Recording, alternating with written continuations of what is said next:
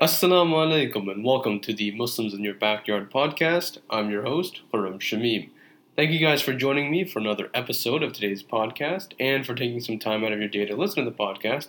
As always, I appreciate the support. I apologize to begin at least if the audio sounds a bit weird. I had a cold last week and I'm still kind of feeling some of the side effects of that cold. So if my voice sounds a bit weird, it's mainly because of that. Anyways, today's episode, I'll be focusing on the rising Islamophobia that exists within Canada. I guess maybe a better way to put that is the rise of recent Islamophobic trends within Canada. A better way of putting it is saying that Islamophobia has always existed in Canada, but only now is it really being reported on in terms of the public media and by the police in a frequent manner that's now sort of putting this rising Islamophobia kind of on the forefront, when in reality, a lot of Muslims and many Muslim groups have been saying for years that Islamophobia is an issue, yet we've pretty much been ignored. So just to make this a bit maybe easier, we're just going to say that there's rising Islamophobia. I felt that there's two main things that I wanted to focus on for today's episode. The first was to look at some statistics and some incidents of Islamophobia to really look at what we're kind of seeing and what's actually happening. And then on the other hand, I wanted to then focus on why we must report Islamophobic hate crimes and government responses to Islamophobia. Because on one hand, it's important to look at sort of the analytical statistics and actually see what's happening. But on the other hand, it's also very important to actually look at what the responses to these rises of Islamophobia actually are. But before I get into that, I wanted to first touch on something I think maybe we don't talk about enough when it comes to hate crimes, and that's privilege. And privilege, I think, plays a big part in my own interpretation, or I guess viewing of Islamophobic attacks. And what I mean by privilege is sort of these sort of advantages or benefits that certain people within society have compared to others. And it really does apply, I think, to just me, but also to other people when it comes to Islamophobia, in that I, as a Muslim male who's brown, I myself have, at least to my knowledge, I have never been the victim of an Islamophobic hate crime. I've never had anyone, hate me because I was a Muslim. I've had people say Islamophobic things around me, but that was mainly in high school from a bunch of white kids. I mean, they were just being stupid, and, you don't really pay attention to that. But I mean, actual Islamophobia? No. I don't think I've ever actually faced that. And I think that's an important thing to look at when it comes to privilege, because I don't know what it really feels like to be someone who's a victim of a hate crime. I can, I guess, only sympathize with someone who has. And, those of us who have been a victim of a hate crime, you understand what that feels like. I don't. I don't know what that feels like. And again, all I can do is really sympathize with the person who has been a victim of a hate crime. And I think it's important when it comes to looking at people who have actually suffered hate crimes, and as well as within the Muslim community, to sympathize with those, of course, who have suffered it, but also for those of us who haven't, to sort of understand that there's a difference between us and those who've actually been targeted. And so maybe it's really important for us, especially those of us who've never suffered from Islamophobia, who've never been at the receiving end of Islamophobia. It's important for us to take a second and understand that when we do have these discussions or ideas, interpretations, or understandings of what Islamophobia is. There's people within communities who've suffered it and those who haven't. So what we should try to do, and we should do a best job of, is to make sure that those people who have actually suffered from Islamophobia, who've actually been targeted, from Islamophobes, are the ones that sort of lead our interpretations and understandings of what Islamophobia is, either within our own communities or within our own countries. You shouldn't talk to someone who doesn't necessarily understand or have ever experienced it. Even within the Muslim community, you'll meet people who will say, "Oh, Islamophobia isn't that big of a deal. I've never had it." but just because you've never had it to yourself doesn't mean that it hasn't happened to other people. So we should try our best to make sure that when we do talk about it, we do bring out those people who actually have been through it so we can hear their side of the story because they've actually been at the end of Islamophobia. So now that we reflected on our privilege in terms of whether we've actually been the victim of a hate crime or not, I wanted to switch into the next part in the podcast here to talk about Islamophobia statistics. And there's a lot of statistics that you can focus on to kind of understand Islamophobia, and there's a lot of groups that release statistics on Islamophobia, but I wanted to focus specifically on statistics that were released by Stats Canada. And it was a report that focused on police-reported hate crime. And the report itself was released only about a year ago, so it's actually quite recent. So that's also another reason why I wanted to focus on these statistics, because of the fact that they're quite recent and they're from a really good, reliable source in Stats Canada. So this report only focuses, as the title suggests, on police-reported hate crime. And there's two important things to remember when we look at stats like this. And the first thing is that these are the cases that were reported only to the police. So they may have been reported to sort of a civil rights group who then brought it to the police, but the police are the ones that ultimately are the ones who reported this. And so that's really important because there's some hate crimes that often happen that don't go to the police. So the stats within this report are not the actual final statistics, I should say, when it comes to hate crimes within Canada. They are only those reported to the police. And then secondly, the police are the ones that actually define whether it was a hate crime or not. And it's based on the actions of the perpetrator and not the victim. So it doesn't actually matter who was sort of the victim. What matters is what the perpetrator did. And this is important because what it means is that someone can, be a victim of Islamophobia but not actually be Muslim. And so a good example of this is, for example, a Sikh who wears a turban might be called, a Arab and a terrorist or whatnot, but they're not actually Muslim. But it's still Islamophobia because what really matters is the hate, the slurs that are used against them, not actually the person themselves. And that is, I think, a good way of looking at it because of the fact that if you only looked at it by who the actual victim was, you might actually miss some incidents of a hate crime just because, you don't think that the person was the victim in terms of their, the victim actually having the quote-unquote right ethnicity or religion, culture, etc. So that's why it's really important that rather than basing on the victim, it's actually based on the perpetrator.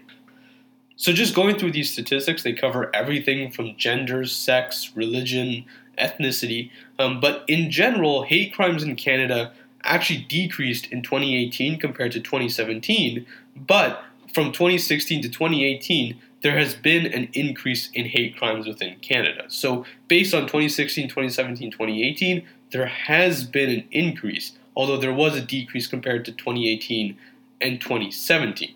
But in relation to Islamophobia, in 2016 there was about 140 hate crimes that were reported, which spiked to actually 350 crimes in 2017, but then eventually fell back to 173 in 2018. But still what we see is that from 2016 to 2018 there was still an increase. There was 140 hate crimes in 2016, but there was 173 in 2018. So regardless of the fact there was an increase.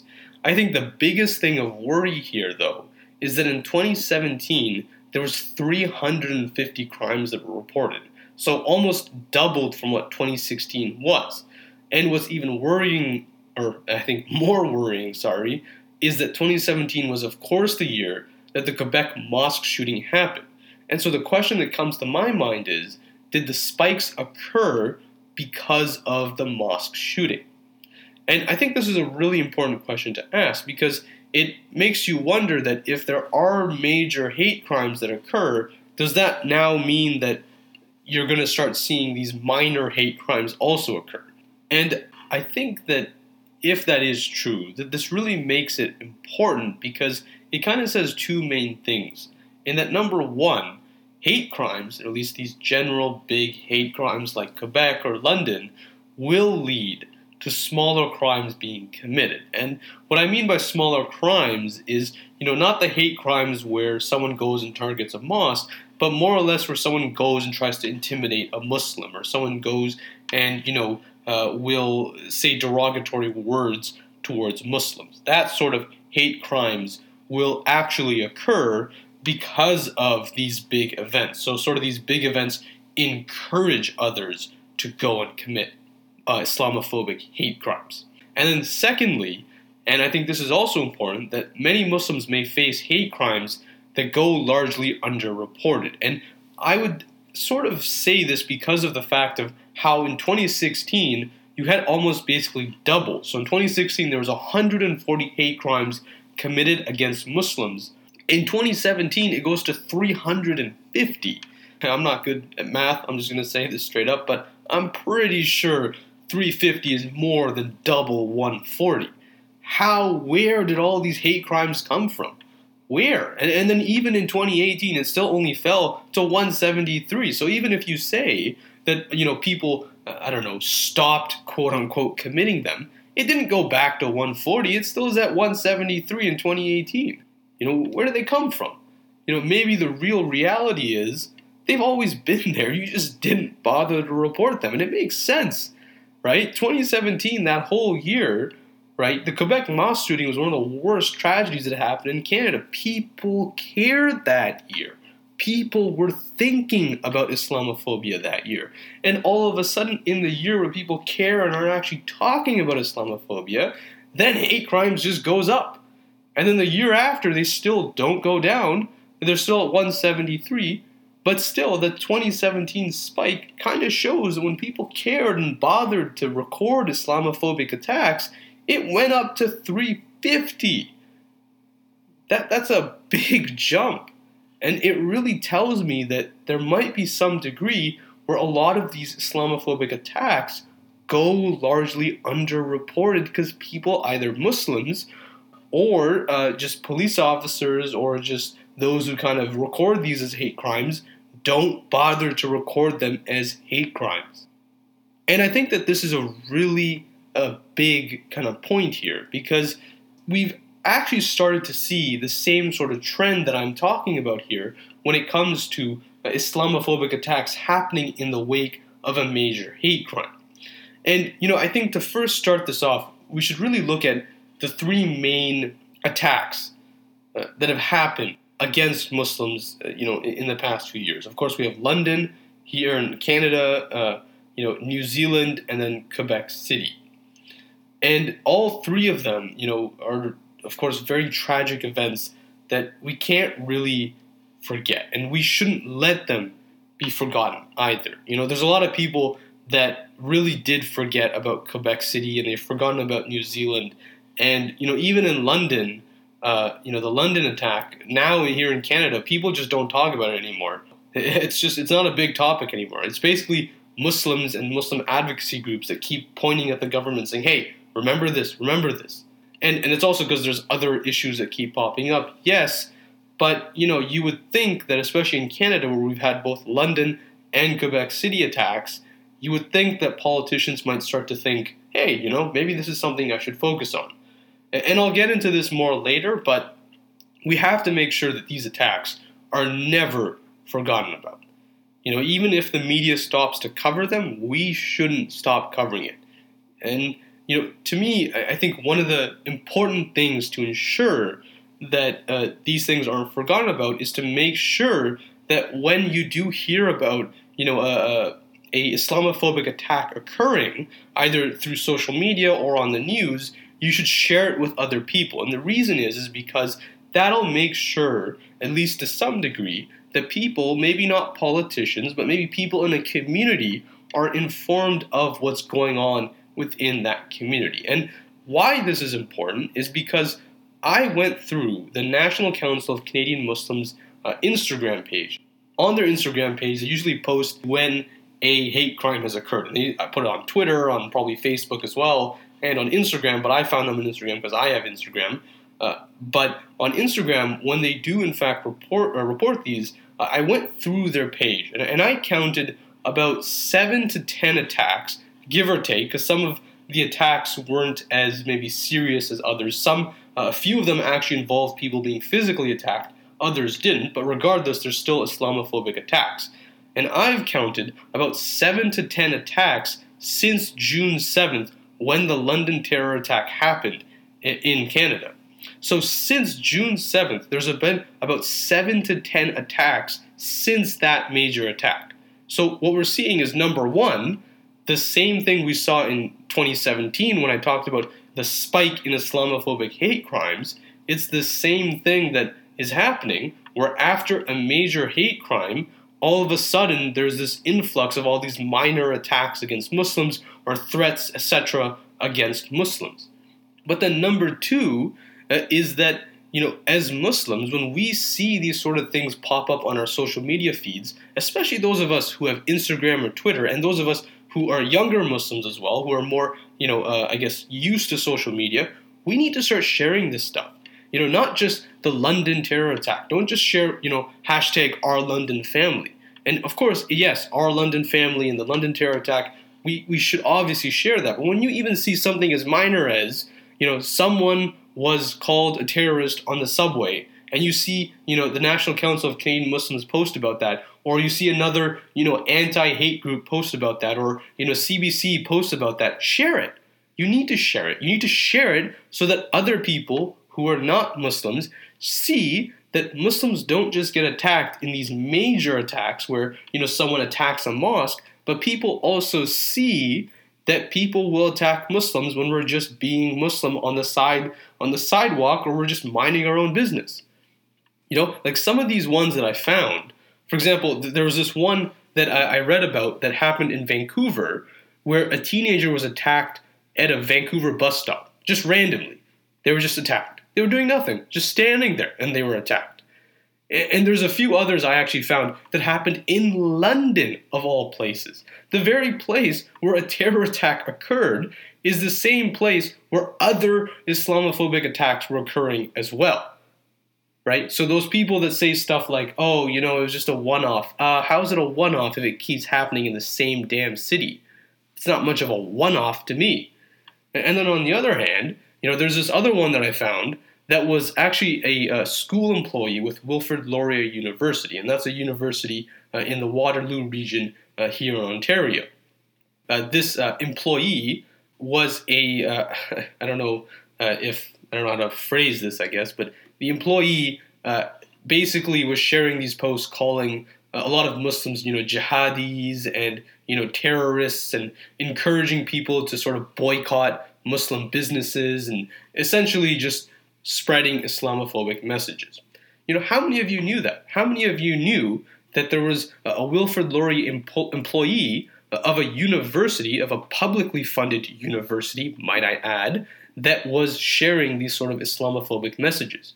Not many of us, because we don't spread that information when it happens. I feel like a lot of Muslims just don't talk about it with each other. They sort of either keep it to themselves or, they kind of share it within a group, but they don't get it out there. Now, I also want to clarify that the Wilfrid Laurier employee was fired, or at least he was let go. I don't know if he was exactly fired, but he was let go, and he apparently doesn't work with the school anymore, which is good. I mean, he shouldn't. Why should a school employee of a publicly funded university, again, why should that employee be allowed to share Islamophobic messages? It's just unacceptable for them to be doing that.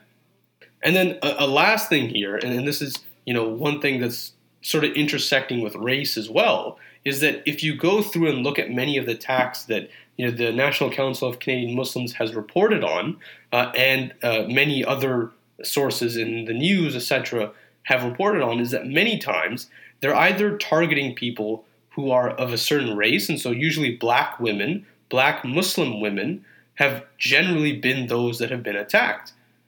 Black Muslim women have consistently been attacked either in areas, out west or even east in Canada. People have attacked black Muslim women, right? And it's largely because of the fact that, they're Muslim because they're wearing the hijab, but also because they were black. So there's even an intersection with race here. It's not just Muslims, it's, Muslims of a certain race as well. And then they also target Muslims, that have visualizations of Islam, right? Those that wear the hijab or those that have a long beard. And these things are important so we can get that message out there. That it's not just, oh, we were in a mosque and we were attacked. And of course, I'm not, trying to diminish what happened in any of the mosques. Obviously not. That's not what I'm saying. But what I'm saying is that when people say, Islamophobia, what is it? These are the kind of stories you have to share. They have to know that even as a Muslim woman, and the Muslim women are often the ones that are attacked, right? Muslim women who wear the hijab have often been the ones that are attacked. And in cowardly ways, might I add. They're just minding their own business and they get attacked. For what? For wearing a piece of cloth? That's unacceptable. Or a Muslim man who has a long beard. How do you even target someone with a long beard? What did a person with a long beard do? Nothing. They just had a long beard. But they get attacked because they're Muslim. As a Muslim man then, does that mean that I shouldn't grow a long beard? Like if I grow my beard too long, does that put me at risk for being attacked? That's the kind of thing that, someone who doesn't understand Islamophobia, when you tell them that, when you show them these are the kind of things that I have to second guess myself, you give them the intersection to understand, wow, this is what Muslims deal with when it comes to Islamophobia. It's not just, oh, a mosque was attacked, just protect the mosques. No, it's not just protect the mosques. It's, protect us so we can be allowed to grow a beard. Why shouldn't I be allowed to grow a beard? What's wrong with that? Why shouldn't a Muslim woman be allowed to wear a hijab? Those are the kind of things we need to emphasize that are part of Islamophobia as well. The final part here now that I wanted to talk about was what we do. And, not just sharing posts, which again is important, but reporting on hate crimes is basically, I think to kind of sum this up, the most important thing we can do when it comes to countering Islamophobia. Now, I will also say that, reporting on hate crimes can be difficult for some people, and I'm not trying to diminish anyone who's not reported on one. I understand, or at least, I sympathize with those who choose not to report a hate crime. Obviously, it's a very personal choice, and it's a very difficult one as well, because it often means that you have to sort of, you have to recount what happened. You have to go on record in the police. You have to, go through a whole bunch of procedures that some people, just they don't want to for whatever reason, and I respect that. But I will say this again, and I urge people that if you are the victim of a hate crime, especially with an Islamophobic hate crime, please do think about going to the police.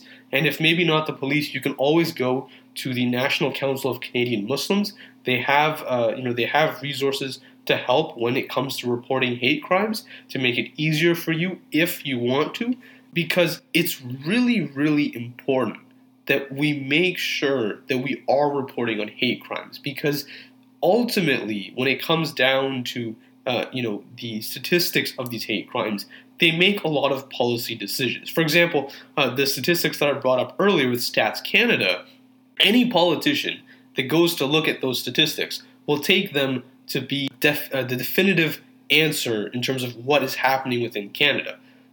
I know they're not, because they're only police reported, but a politician might. And so then the problem becomes that hate crimes against Muslims may be occurring, we're just not reporting them enough. And so once we don't report them enough, we don't actually get the benefit of people actually knowing how much Islamophobia might exist within Canada.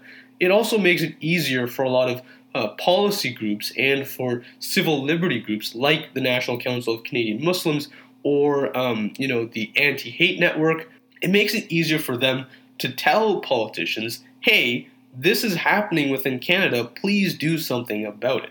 So again, I implore people, if they are the victim of a hate crime, please go reach out, talk to people near you and do report them. It's very, very important that we do report them so we can make sure that people understand what we go through with Islamophobia and how much it might be affecting Muslim lives. Now, the second thing that I wanted to talk about was participating in government surveys. And I know this is kind of random, but a few months back, my family completed the Canadian census. And the Canadian census essentially just asks you like a bunch of questions about, what's your background, where are you from, what language do you speak, what's your religion, etc., etc., etc. It seems like a very basic amount of questions, but my dad pointed out to me something really interesting. When we were filling out what language we spoke, he told me to fill it out that we spoke Urdu as our main language. And like Urdu is our main language and that we are Urdu speakers, but for me personally, I speak English more than I speak Urdu. So I thought when it said to, the first language or the language you speak, I thought I should put English, but he said that no, you should put Urdu, because then the next time when the government looks at the census and it tries to find where the Urdu speakers are, it'll see that, we're Urdu speakers. And so when it tries to understand what kind of different varieties of people live in Canada, it won't categorize me as an English speaker, it'll categorize me as an Urdu speaker.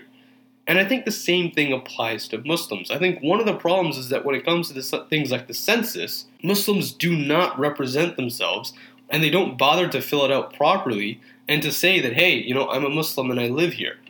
And why that's important is because oftentimes people think that, hate crimes or whatnot only happen in certain areas or parts of the country. Especially since in Canada, a lot of the population is sort of congested in certain areas of the country. A lot of people think that the hate crimes only happen in sort of these areas. Toronto is often seen as a place where a lot of hate crimes happen because it's the urban area, there's a lot more people. But you look at London, right? A hate crime happened in London. London isn't a small city, but it's not a big city either. And it's way out west from Toronto. It's not near some major metropolitan area. It's sort of just over to the side there. But that's where the hate crime happened. And a lot of hate crimes, even if you look at those that are being reported, aren't happening in just urban areas. They're happening in areas that are not urban either. And so going on a census and saying to the government, hey, I'm a Muslim and I live here, gives the government a better understanding of where Muslims actually live. And so when it comes to something like, for example, anti-Islamophobic training or anti-Islamophobic programs, they know that I shouldn't just send it to areas like Quebec or Montreal or Toronto or Calgary, but hey, look at this. There's this really big Muslim population that lives in, Niagara. And you know what? If there's rising Islamophobia happening throughout the country, I should probably help those in Niagara too, because they're also Muslim and they could be the recipients of Islamophobic attacks. That's why you fill out the census. It can help. It'll help in the long term. So the next time you see something like a government survey or a government census, those that are given by the actual government of Canada, you should try to fill them out, because that way the government will know where we live in terms of just the statistics wise, not in terms of NSA wise, but just so that they can understand where to sort of deploy those programs to prevent Islamophobia in the future. And now the last point that I wanted to talk about was holding MPs and elected officials accountable. And this to me is really important when it comes to reporting on hate crimes, because there's a lot of people that, in my opinion, within the Canadian government that seem to have some very, problematic attitudes when it comes to addressing Islamophobia. And I found this interview from Amira Al-Ghawabi, I think that's how you pronounce it, of the Canadian Anti-Hate Network. And Amira is a very famous journalist who has covered Islamophobia. She used to work with the National Council of Canadian Muslims. And essentially, she was doing an interview with Global News, and she had this quote where, I'm going to paraphrase here, but she essentially said, a lot of members of the government still question whether Islamophobia exists. And it really caught my attention because it started getting me to think, how many of them still question it, right? After Quebec, there was many that still did, and, the excuse was always, it was a one-off, but, after London, what are you going to say now? What are you going to say now? We already talked about this in a previous episode, Muslims under scrutiny, where there were people that still scrutinized Muslims even though, we were the recipients of a terror attack. They still questioned us like we were the perpetrators.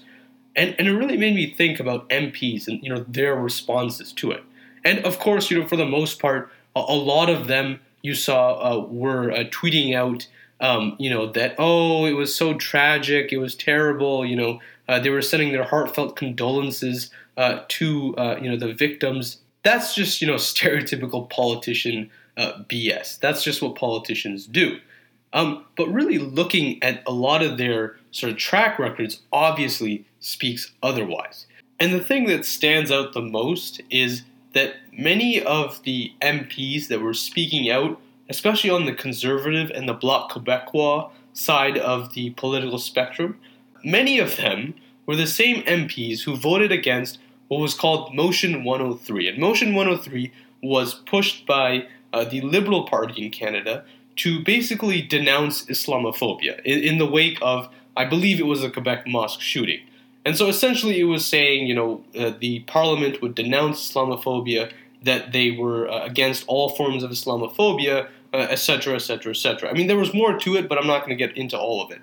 The point is that the bill passed, and all members of the left Liberal and left NDP parties, they both supported Motion 103.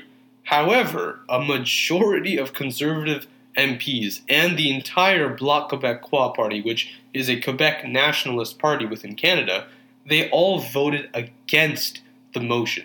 They all voted against a motion that was going to condemn Islamophobia in the wake of the Quebec mosque shooting. It's just crazy to say that out loud, but it's what happened. And among those who voted against the non-binding resolution that was Motion 103, it included the current federal conservative leader, Erin O'Toole, kind of said about how he condemns all forms of Islamophobia from the London attack, and he released a video saying how he was against Islamophobia. But it's weird that you say that now, but a few years ago, apparently you were against a motion that was condemning it, so now you're for it, but before you were against it? Kind of weird. In addition, the current People's Party leader, Maxime Bernier, who actually went as far to say that it was a freedom of speech issue, so apparently being Islamophobic is a freedom of speech issue. Really weird. It also included former federal conservative leader Andrew Scheer, so not only is the current conservative leader have voted against it, but the previous conservative leader also voted against it. And in addition, there was many other prominent conservative MPs that voted against condemning Islamophobia in 2017. Regardless of the fact, the point that I'm making here is that these MPs need to be held accountable for how they acted previously. Because a lot of their talk is really just, BS. It really is, right? Like, if they really cared about Islamophobia, they would have voted against it back then. They didn't. Now they are because, there's more media attention towards it. It's harder to deny it.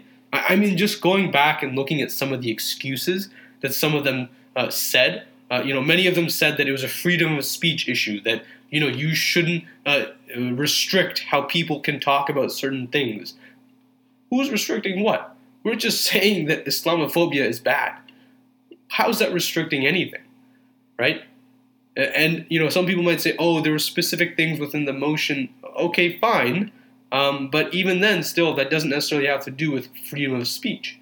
It doesn't, right? Freedom of speech is just an excuse they're using to say that I should be allowed to be Islamophobic. And then on the other hand, there were some people that said, this is one of the weirder ones, and maybe one of the funnier ones, but they said that essentially they were voting against the motion because of the fact that the motion was only talking about Muslims when it should really restrict all sort of, phobias against any religion, either they're, Hindu or Christian, Sikh, whatever, right? And I mean, I don't understand where the argument's trying to go. I don't. Like, the motion, it wasn't a law, it was just a motion. It was just trying to say that you shouldn't be Islamophobic. Like, that's bad, right? It didn't say anything like, it's okay to be Hindu-phobic, though. It's okay if you hate Jewish people. It's okay if you hate Sikhs. Where did it say that? Just because you vote for something that says that, Islamophobia is bad does not mean, right? That does not mean that all of a sudden you're saying that all these other things are okay. If you really cared about something like that, then when after you pass the Islamophobia motion, you can just pass other motions saying the same things about Christianity, about Judaism, about Sikhism, Hinduism. Who cares?